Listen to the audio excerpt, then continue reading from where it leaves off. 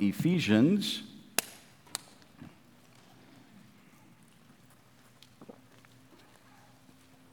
Ephesians chapter 4.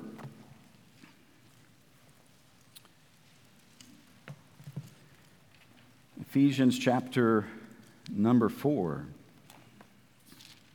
Aren't you glad that God's Word changes lives? Praise God for what He does. Shows us how to be saved. Shows us that it's salvation is only through Jesus Christ, not anything that we can do. Thank the Lord for that. Amen. If it was anything up to us, we would never be saved. We could never earn it. But not only does God's Word show us how to be saved, but the Word of God also shows us what He desires for those who know Him as their Savior. Ephesians chapter 4, we'll begin reading in verse number 1. Ephesians chapter 4, verse number 1, he says, I therefore, the prisoner of the Lord, beseech you that ye walk worthy of the vocation wherewith ye are called, with all lowliness and meekness with longsuffering, forbearing one another in love, endeavoring to keep the unity of the Spirit in the bond of peace. Father, we do ask that you would just bless, Lord, in the message now, use it to speak to hearts. And Lord, we do thank you that it is through your word that we can learn of you.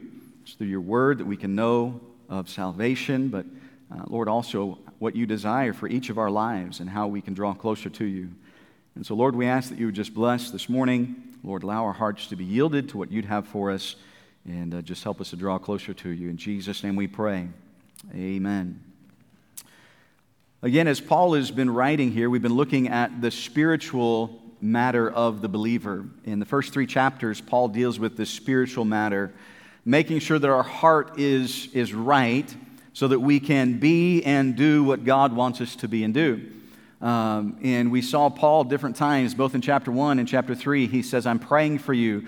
I'm praying that God will open your eyes, the spiritual understanding of your eyes, so that you can see the way God wants you to see, so that we can be what God wants us to be. That through all we are, so that we can be and do what God wants us to be and do. And then through that, God receives the glory for it all. So the question we have to ask ourselves then is, what does God want us to be? What does He want us to do? So Paul's been preparing us in the first 3 chapters for this very question. What does God expect of me? What does God expect from my life? If I'm going to be what He wants me to be, what does God want for me? And again, the first 3 chapters have really been dealing with our heart, making sure that our heart is prepared for this. Because if our heart is not right, then when we look at these practical things that he's going to show us in these next 3 chapters, guess what will happen? Nothing. Nothing. If our heart is not prepared right, if we're not saying, Lord, I need to see the way you want me to see, and Lord, I need my heart to be changed, then when we see what God wants us to do, then something will happen. Because now we're going to see what exactly it is that God wants for us, and we'll be able to follow. We'll be able to be obedient to it. And that's why I believe Paul spends the first 3 chapters just dealing with the spiritual matter of the heart.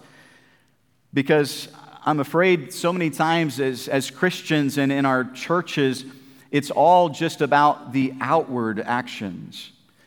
It's all just a show. There's no spiritualness there. It's not about our heart. And what happens is when it's not about our heart and it's just a show, basically the Bible says that's hypocrisy. And what we find is when it's not about our heart, when it's just about our actions, guess what we end up doing?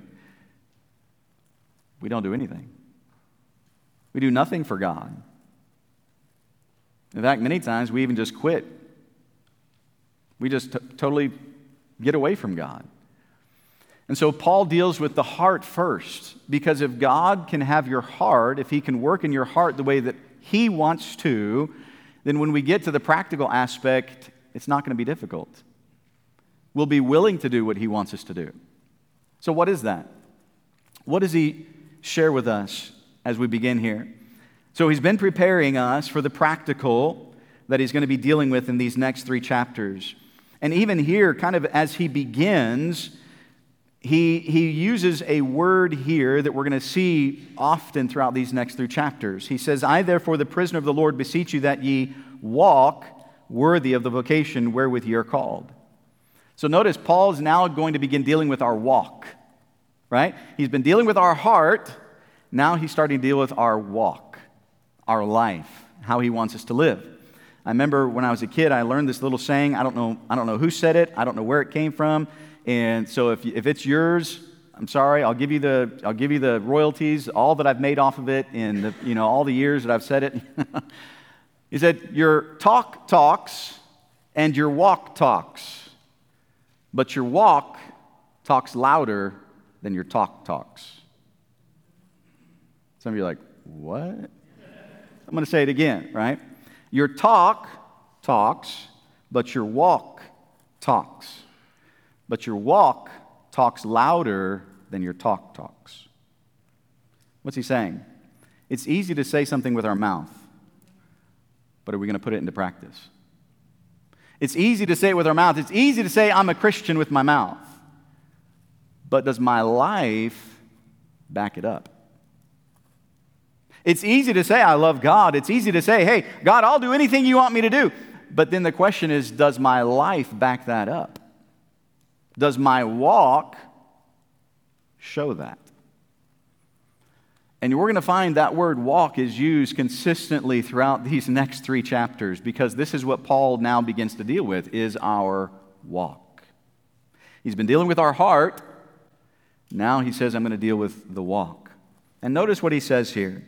He says, "I therefore, the prisoner of the Lord, beseech you that ye walk worthy of the vocation wherewith ye are called." So notice the first thing he says about our walk, because really this right here is just setting the stage for all that he's going to be talking about our walk in these next few chapters.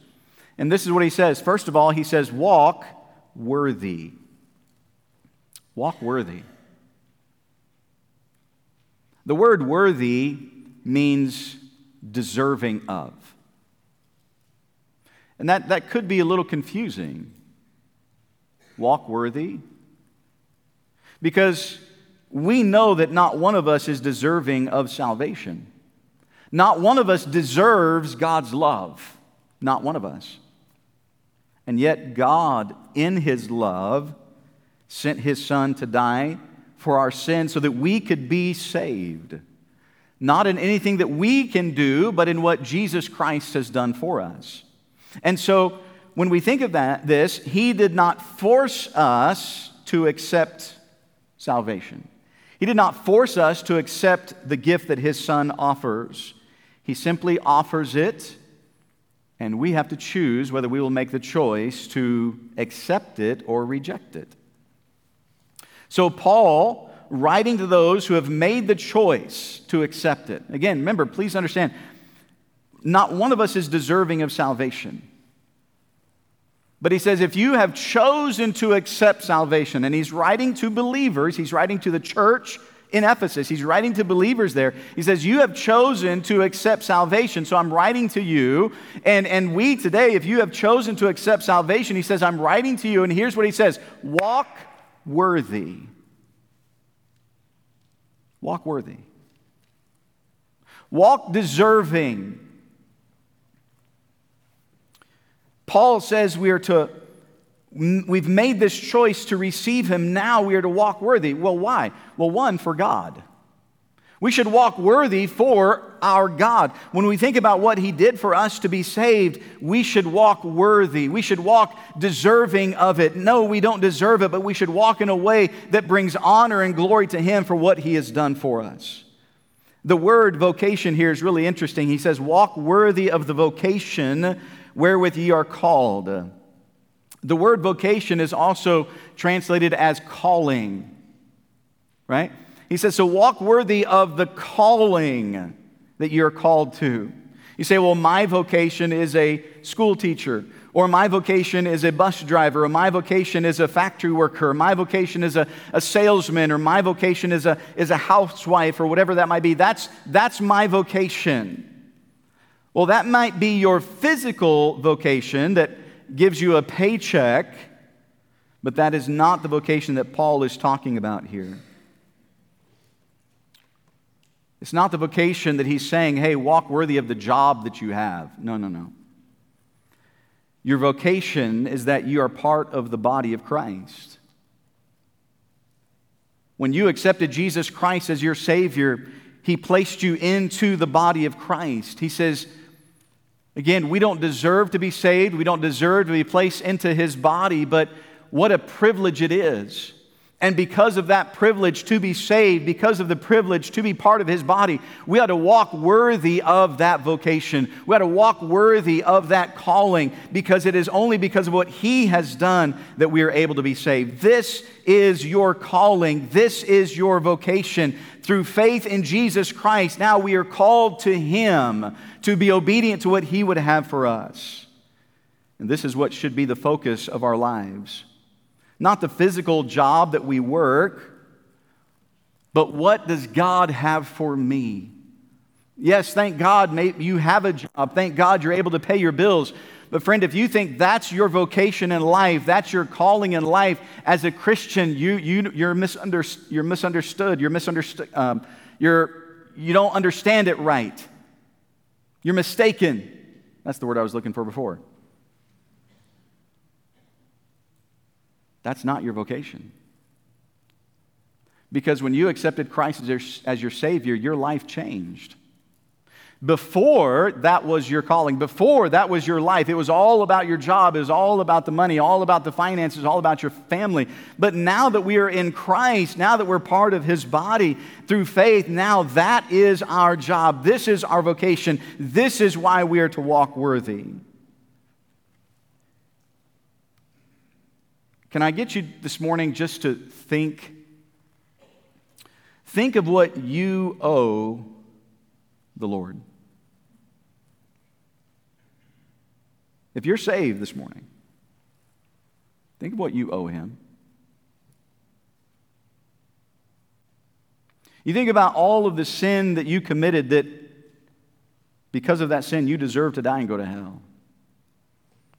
And yet, because of His love for you, He was willing to die on the cross for your sins and forgive you of that sin. You think of the blessings that God has blessed you in your life. All the things that God has done. Think of what we owe the Lord. We can't even begin to even think about paying back what we owe to Him. And by the way, if you ever notice, God doesn't say, "You owe me." God doesn't say that. God says, "I did it for you. I did it for you. You don't owe me anything. You don't have to pay me back anything. There's nothing we could pay Him anyway." We don't owe Him anything, but He does say, because of what I've done for you, I would like for you to walk in a certain way. I would like for you to live your life in a certain way because of what I have done for you. Eternal life is a gift that can never be repaid. The blessings that we've experienced in our life are blessings that can never be repaid. So what we are to do as Christians is to walk worthy of this position of honor that He has placed us in. That we can be part of the body of Christ is an honor that we cannot even imagine.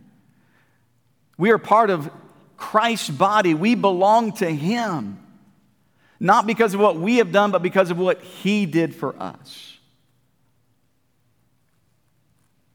And when we think about what He has done, why do you think Paul says, "I, therefore, the prisoner of the Lord"? He's not saying I'm a prisoner of the Lord because he's actually sitting in a prison writing this, although he is sitting in a prison writing this. But that's not why he said it. He said, "I'm a prisoner of the Lord." I'm not a prisoner of Rome, I'm a prisoner of the Lord. When Jesus Christ saved me, He says, I gave my life to Him, and whatever He wants of me, I'm willing to do. I am His prisoner. He tells me to go, and I go. He tells me to stay, and I stay. I am simply trying to walk worthy of what He wants for my life. Because of Him, we should walk worthy. May I say, not only because of our God should we walk worthy, but we should walk worthy because of others. Others. Why do you say others? Because others are watching to see if it's real. Why does He say walk worthy? Why does he say, walk in a way that is pleasing to the Lord? Why does he tell us so many times to be holy? Why does he tell us to be sanctified? Why does he tell us to be separate from the world? Why does he tell us all these different things and how he expects us to walk for him, how he expects us to live for him? Why does he tell us those things? Because he knows people are watching. Others are watching your life. You may not like it. You may not want it. You say, well, I didn't ask for anybody to look at my life. So? As a Christian, the world is watching to see, are you real? Are you real? Or are you a fake? I'm not saying that your salvation isn't real. Oh, maybe you're saved, you know Christ is your Savior, but are you walking worthy of the Lord? Are you walking in a way that is real so that when others look at your life, they say, hey, there's no doubt, hey, that man is not perfect, that woman is not perfect. Yes, they make mistakes, yes, but they are real, they are genuine, they love God, they love the Lord, and they are following God. What do others say about your life? Your spouse watches your life to see if it's real. Oh, you thought I was talking about the world watching your life. No.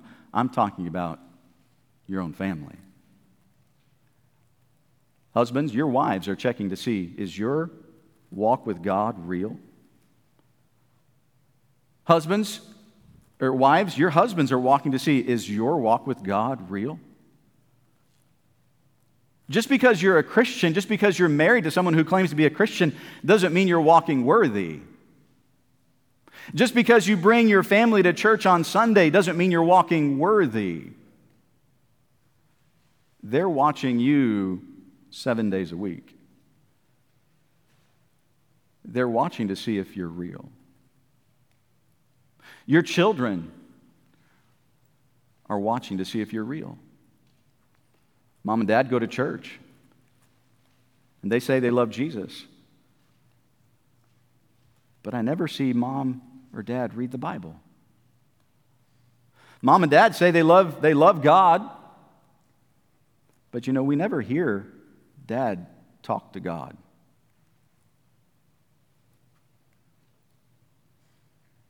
We never hear him pray.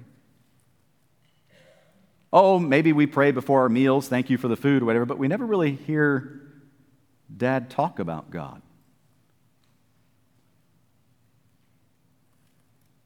Is it really real? He talks about his friends.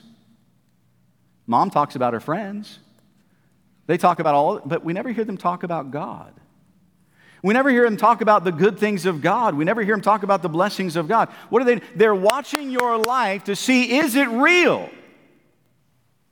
Your coworkers, they're watching your life. Look, they know if you claim to be a Christian or not.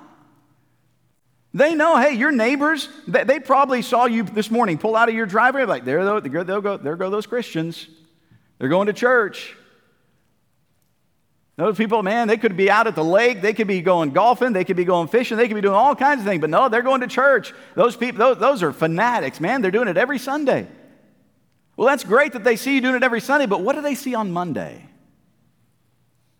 What do they see on Tuesday and Wednesday and Thursday and Friday and Saturday? Do they see that it's real? Your coworkers? Do they know that it's real? Do they hear you at work? Do they hear you talk about the Lord? Do they hear you lift up the name of Jesus? They're just wondering, is it real? Or is it just a show? Look what Paul says in the book of Philippians. In Philippians chapter 2. Just over a couple pages. In Philippians chapter 2, verse number 12.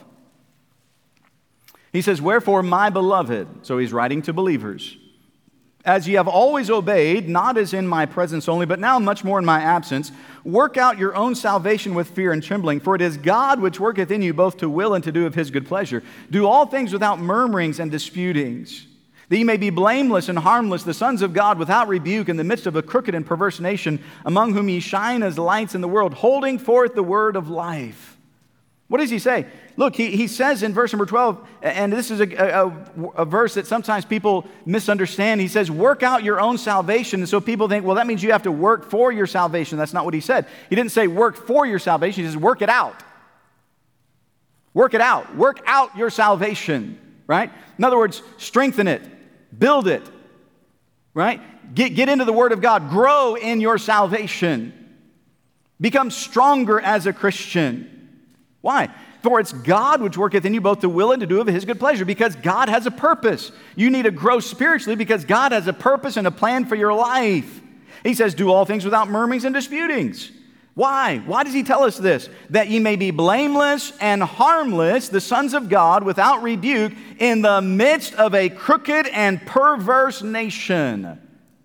He says, I want you to walk worthy. Why? Because others need to see a Christian who is real. The world needs to see Christians who are genuine. Look, they see all kinds of fake. They see all kinds of hypocrisy. And look, if you're here this morning, I'm not saying our church is perfect. I'm not saying we don't have hypocrites in our church. Look, the biggest hypocrite is probably right here in front of you. I am not 100%. I don't always do what I do. I'm admitting that. I wish I could say that 100% since I've gotten saved, I have always followed God and done exactly everything God has said. I can't say that. Can't say that. And by the way, neither can you. None of us can say that. Does that mean we don't try to walk worthy? No, we try. We try to walk worthy. We try to do what He wants us to do. And yes, we're going to fall, but what do? We get back up and we try again. And yes, we may fall, but what do? We get back up and we keep trying. That's why he says you need to grow strong in your faith. Why? Because God desires for us to be in this wicked and perverse nation. We are to be in it, but why? What does he say we're doing in this? He says, among whom ye shine as lights in the world. He says, my desire is that in this wicked, dark world, that there would be light.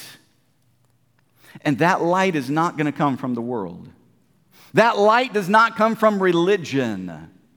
That light comes from those who know Jesus Christ as their Savior. That light comes from those who are walking worthy so that the light of Jesus Christ is able to shine through them to a lost and dying world. And this is what he says in verse 16, holding forth the word of life.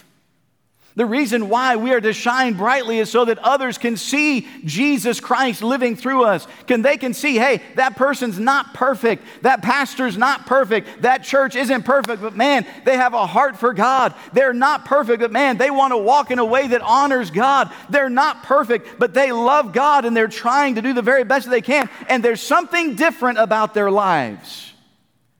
Walk worthy. Walk worthy, he says.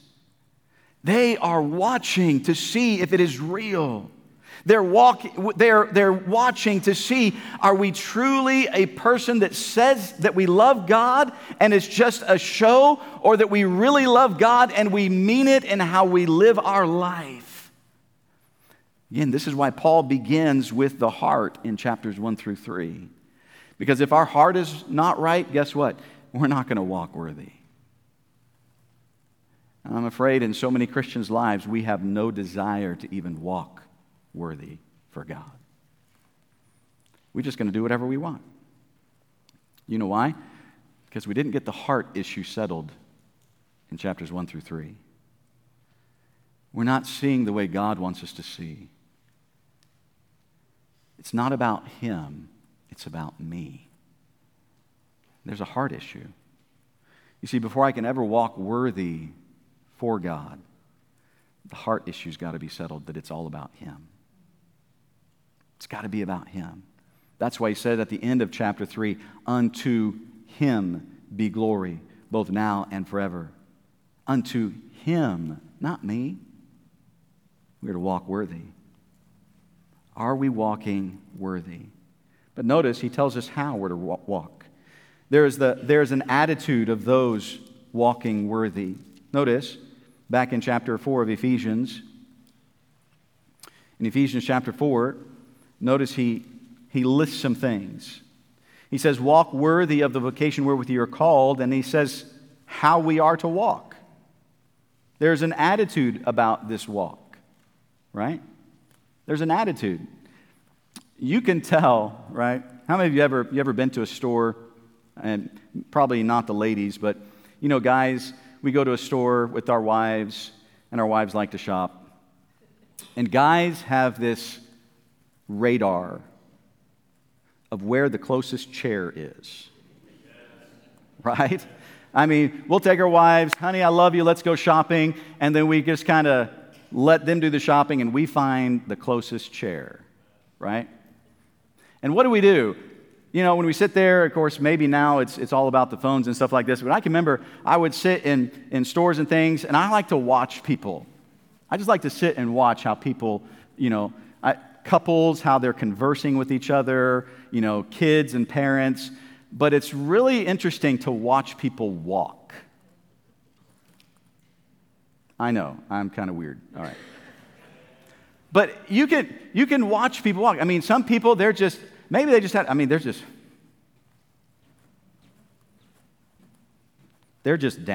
I mean, they're just discouraged. I don't know what happened. They didn't get the right cereal that morning or what, but then, and it's usually, no offense, but this is usually kind of around with teenagers and the young adults. You know, you get those that,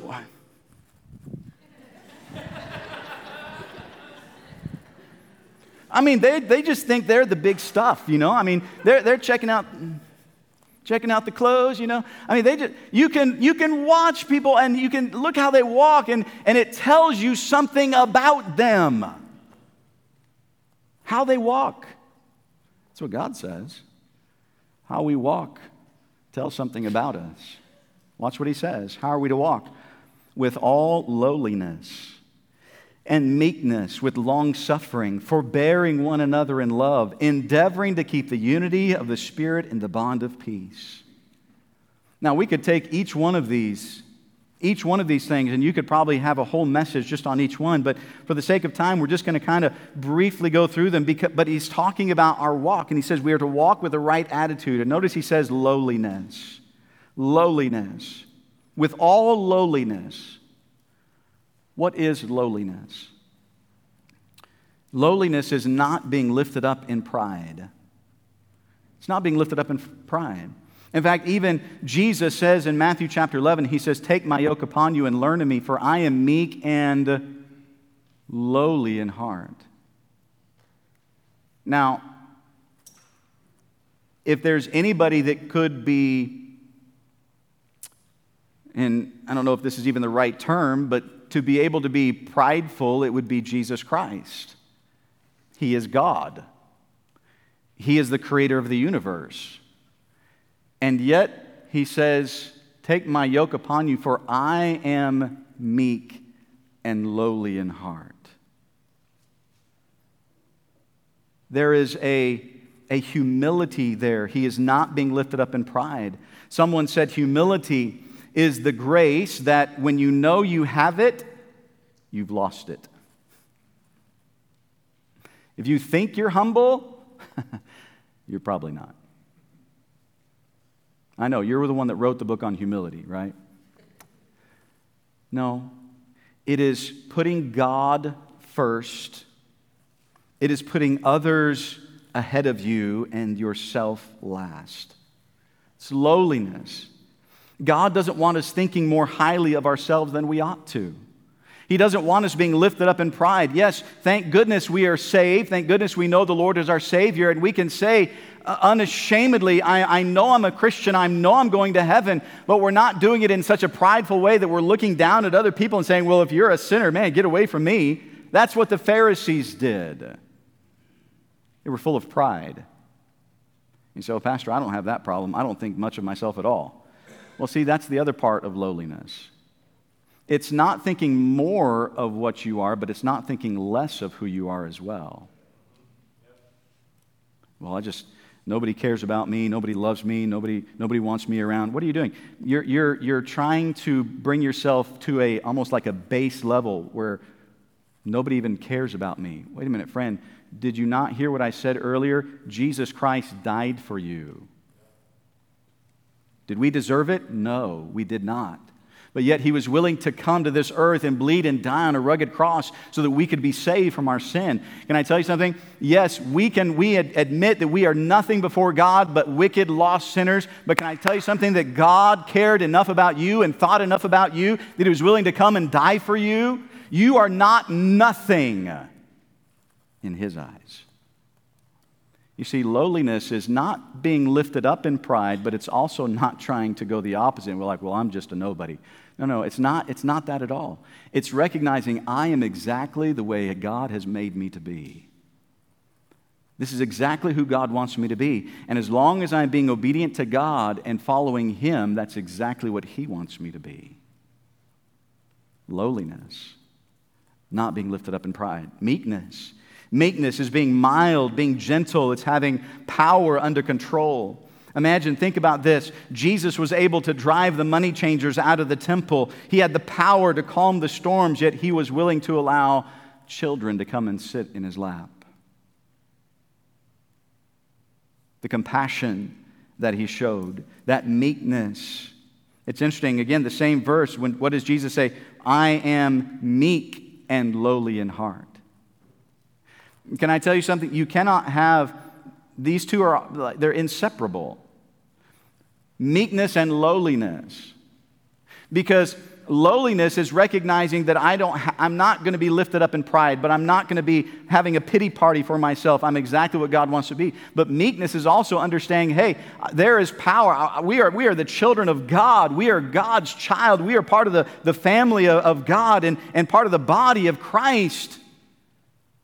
But I'm not going to walk around with my head above everybody else in the clouds. There's an attitude of gentleness and meekness that he says. This is how we are to walk, in lowliness and meekness, long-suffering. Long-suffering, it literally means being long-tempered. Literally means being long-tempered. In other words, not having a short fuse. You know why we have a short fuse? Do you know why we can get upset at the drop of a hat? You know why we're willing to even drop the hat to get upset? It's because of our flesh. It's because of pride. We are thinking better of ourselves than we ought to. But what does he say? This long-suffering. We're to be long-suffering, not getting offended easily.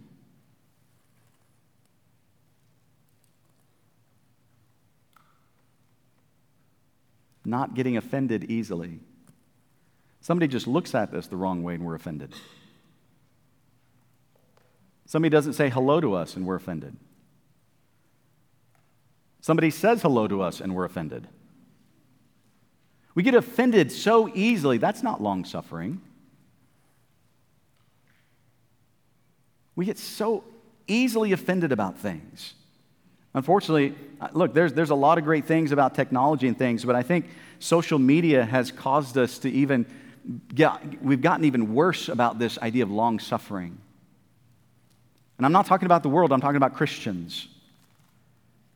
I see so much, I see Christians. Again, we're supposed to be walking worthy. We're supposed to be shining a light. We're supposed to be being the example. And I'll get, and I'm not on there a lot, and thank God for that. But I get on there, I see Christians fighting with each other, fighting with the world. How dare you say this about me and just easily getting offended. Wait a minute. Where is the long suffering? Where are we saying, hey, I have to walk worthy before a lost and dying world. I need to help them to see that I truly am a Christian and that I love the Lord. And if he was willing to forgive me of my sin and be long suffering for what I have done, I should be willing to be meek and lowly and long suffering to others as well. Why aren't we long suffering? Because it's about me. See, that goes back to the heart attitude again. It's not supposed to be about me, it's supposed to be about him. So easily offended. I always want to strike back. Somebody says something about you, we just want to strike back. Just want to get even. It's because of pride. You remember what the Bible said about Jesus as he was hanging on the cross? He was despised, rejected, reviled. Means they said all kinds of horrible things about him. And yet it says, yet he reviled not again. He was long-suffering. And every one of us ought to be thankful that he's long-suffering to us. He says, this is what I want. I want you to walk worthy. I want you to walk in lowliness. I want you to walk in meekness. I want you to walk in long-suffering. I want you to walk forbearing one another in love. Forbearing, that's enduring. It's being patient with people. And again, every word that God puts in here is for a reason. He doesn't just say forbearing one another. Well, I'll be patient with them. Yeah. No, that's not what he said. He said forbearing one another in love. Could we say that most of our enduring or our patience is probably not in love? It's probably not done in love. And yet this is what he says. We're forbearing one another in love. That enduring, being patient with people, showing them the love of Christ. Why? Because we're wanting that light to shine so that they can see Christ. And then watch what he says here. He says, endeavoring to keep the unity of the Spirit. Endeavoring to keep the unity of the Spirit. Well, we know there's only one Spirit, the Holy Spirit of God. So what does he mean then when he says endeavoring to keep the unity of the Spirit? I mean, I don't think the Holy Spirit can ever not be in unity with himself. I don't think the Holy Spirit can ever not be in unity with the Father and with the Son. So what does he mean when he says endeavoring to keep the unity of the Spirit?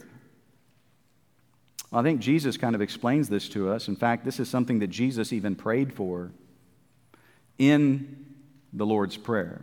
Not the Lord's Prayer of Matthew chapter 6, but in Jesus' actual prayer. In John chapter 17, turn over there with me. In John chapter 17, where we actually have the Lord's Prayer, this is his actual prayer. In John chapter 17,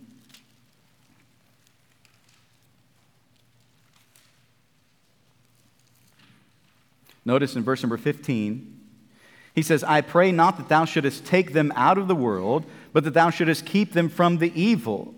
So he says we're not being taken out of the world. We need to be in the world so that we can be a light. He said, I'm just praying that they would be kept from the evil. They are not of the world, even as I am not of the world. Sanctify them through thy truth. Thy word is truth.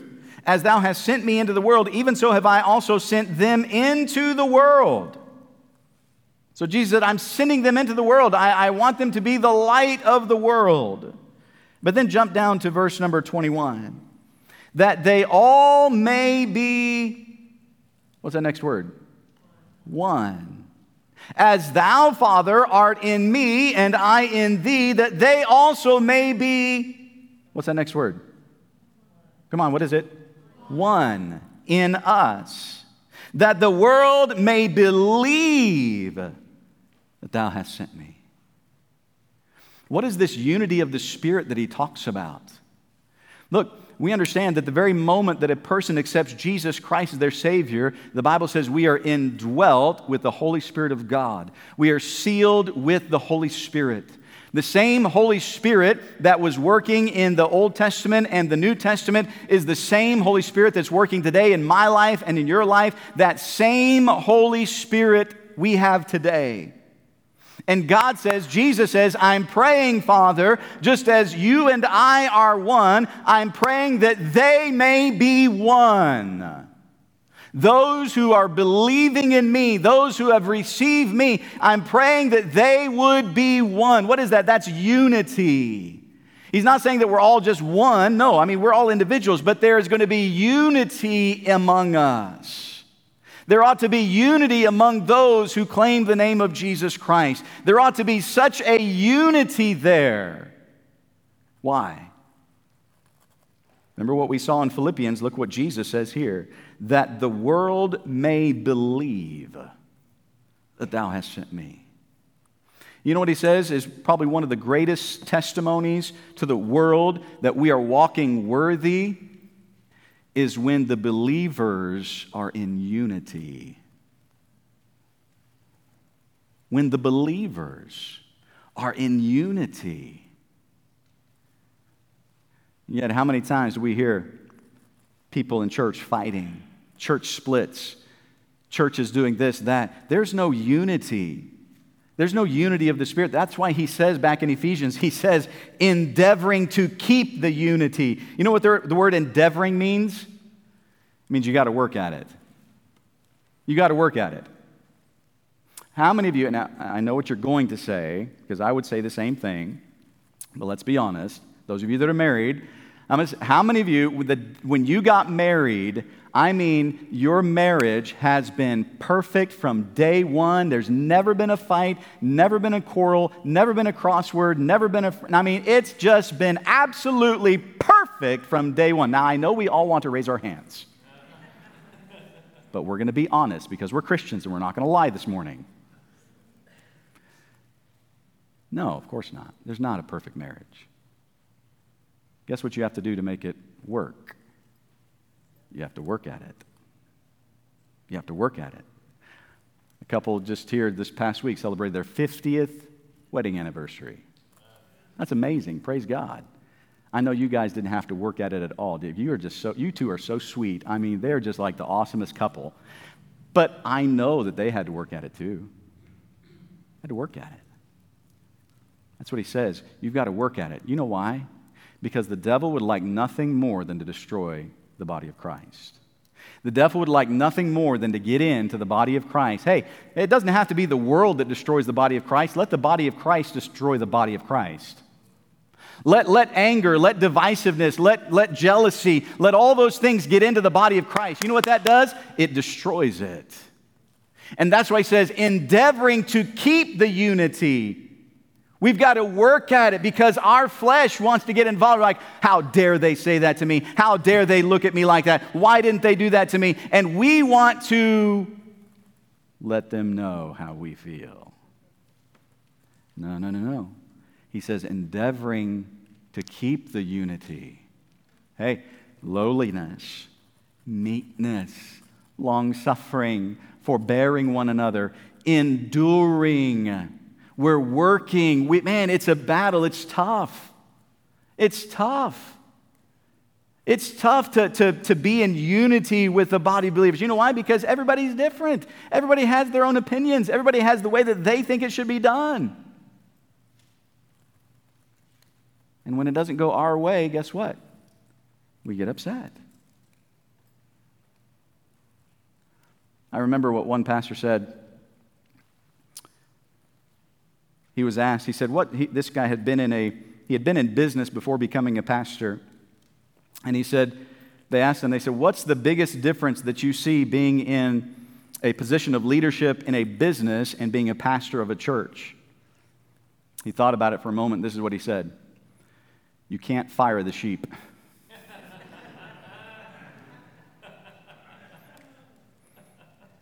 Can't fire the sheep. If in a business, if somebody doesn't do what you can just, you're gone, right? Not in a church. Why? Because we're working to keep the unity.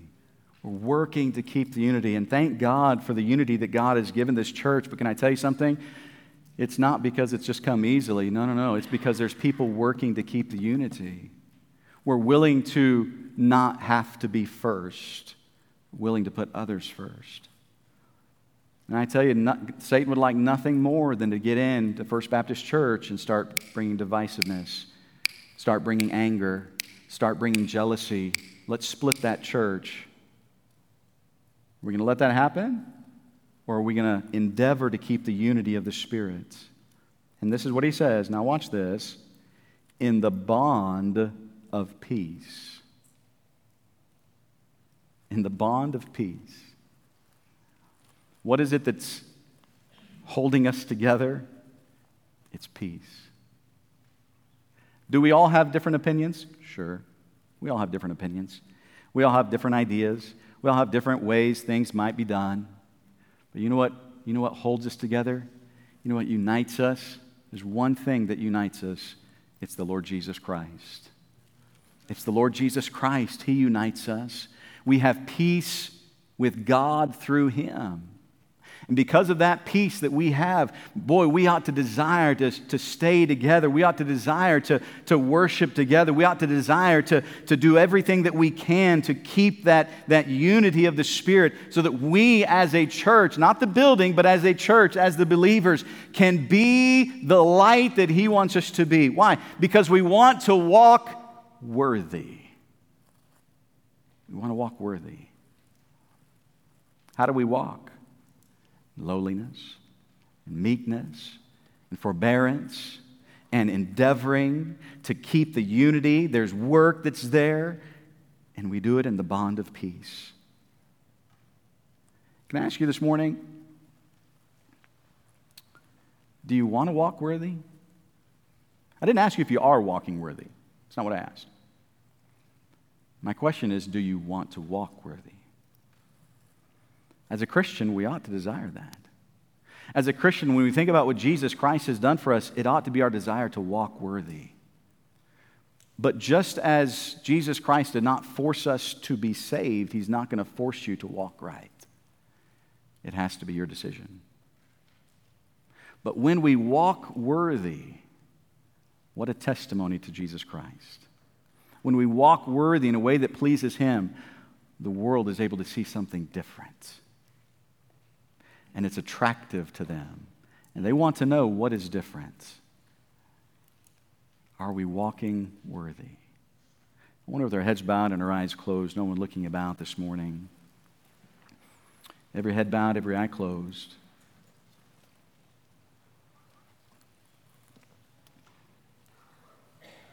Do you want to walk worthy? Friend, if you're here this morning and you don't know Jesus Christ as your Savior, the most important thing is to know for sure that you have a relationship with Jesus Christ. And maybe you're here this morning and you say, Pastor, I'm not sure if I died where I would go. I don't know if I have a relationship with Jesus Christ personally. But I would like to know how I could have that. I would like to know how I could be saved and have my sins forgiven. You say, Pastor, that's me. I'd like to know about that. Friend, I'm not going to embarrass you. I'm not going to come to you or call you out or anything. But I would like to pray for you this morning. And if that's you today, you say, Pastor, I'd like to know how to be saved. Would you just slip your hand up and put it right back down? Nobody else is looking about. Just slip it up, put it right back down. Pastor, would you pray for me? I'm not sure if I'm saved. I'm not sure that I have that personal relationship with Jesus Christ. Just slip it up and put it right back down. Pastor, pray for me. Then, Christian, if you're here this morning, you say, Pastor, I know I'm saved. Do you want to walk worthy? When you think about what Jesus Christ has done, I'm not asking if you are or have in the past. That's not what I'm asking this morning. What I'm asking is, do you want to walk worthy? You can. He wants you to. But the choice is yours. You choose whether you will walk worthy of Christ. You choose whether you will walk in a way that is example to Him so that it helps others to see the light of Jesus Christ. Do you want to walk worthy? If you do, then my question is, will you? Will you walk worthy? Are you going to be perfect? No, of course not. But we can walk worthy. If not, if you say, Pastor, I don't want to walk worthy, my friend, then may I ask, why not? When you think about what Jesus has done for you, why wouldn't you want to walk in a way that honors and pleases Him? Father, I pray You'd work in our hearts this morning. Lord, help us as Christians to desire to want to walk worthy of You and what You've called us to be and to do. Lord, help us to be, as You've said, that witness, that light in this world that is dark, that others might see Jesus Christ through us. Lord, help us to walk worthy. In Jesus' name we pray. With our heads bowed and our eyes closed, we're just going to stand.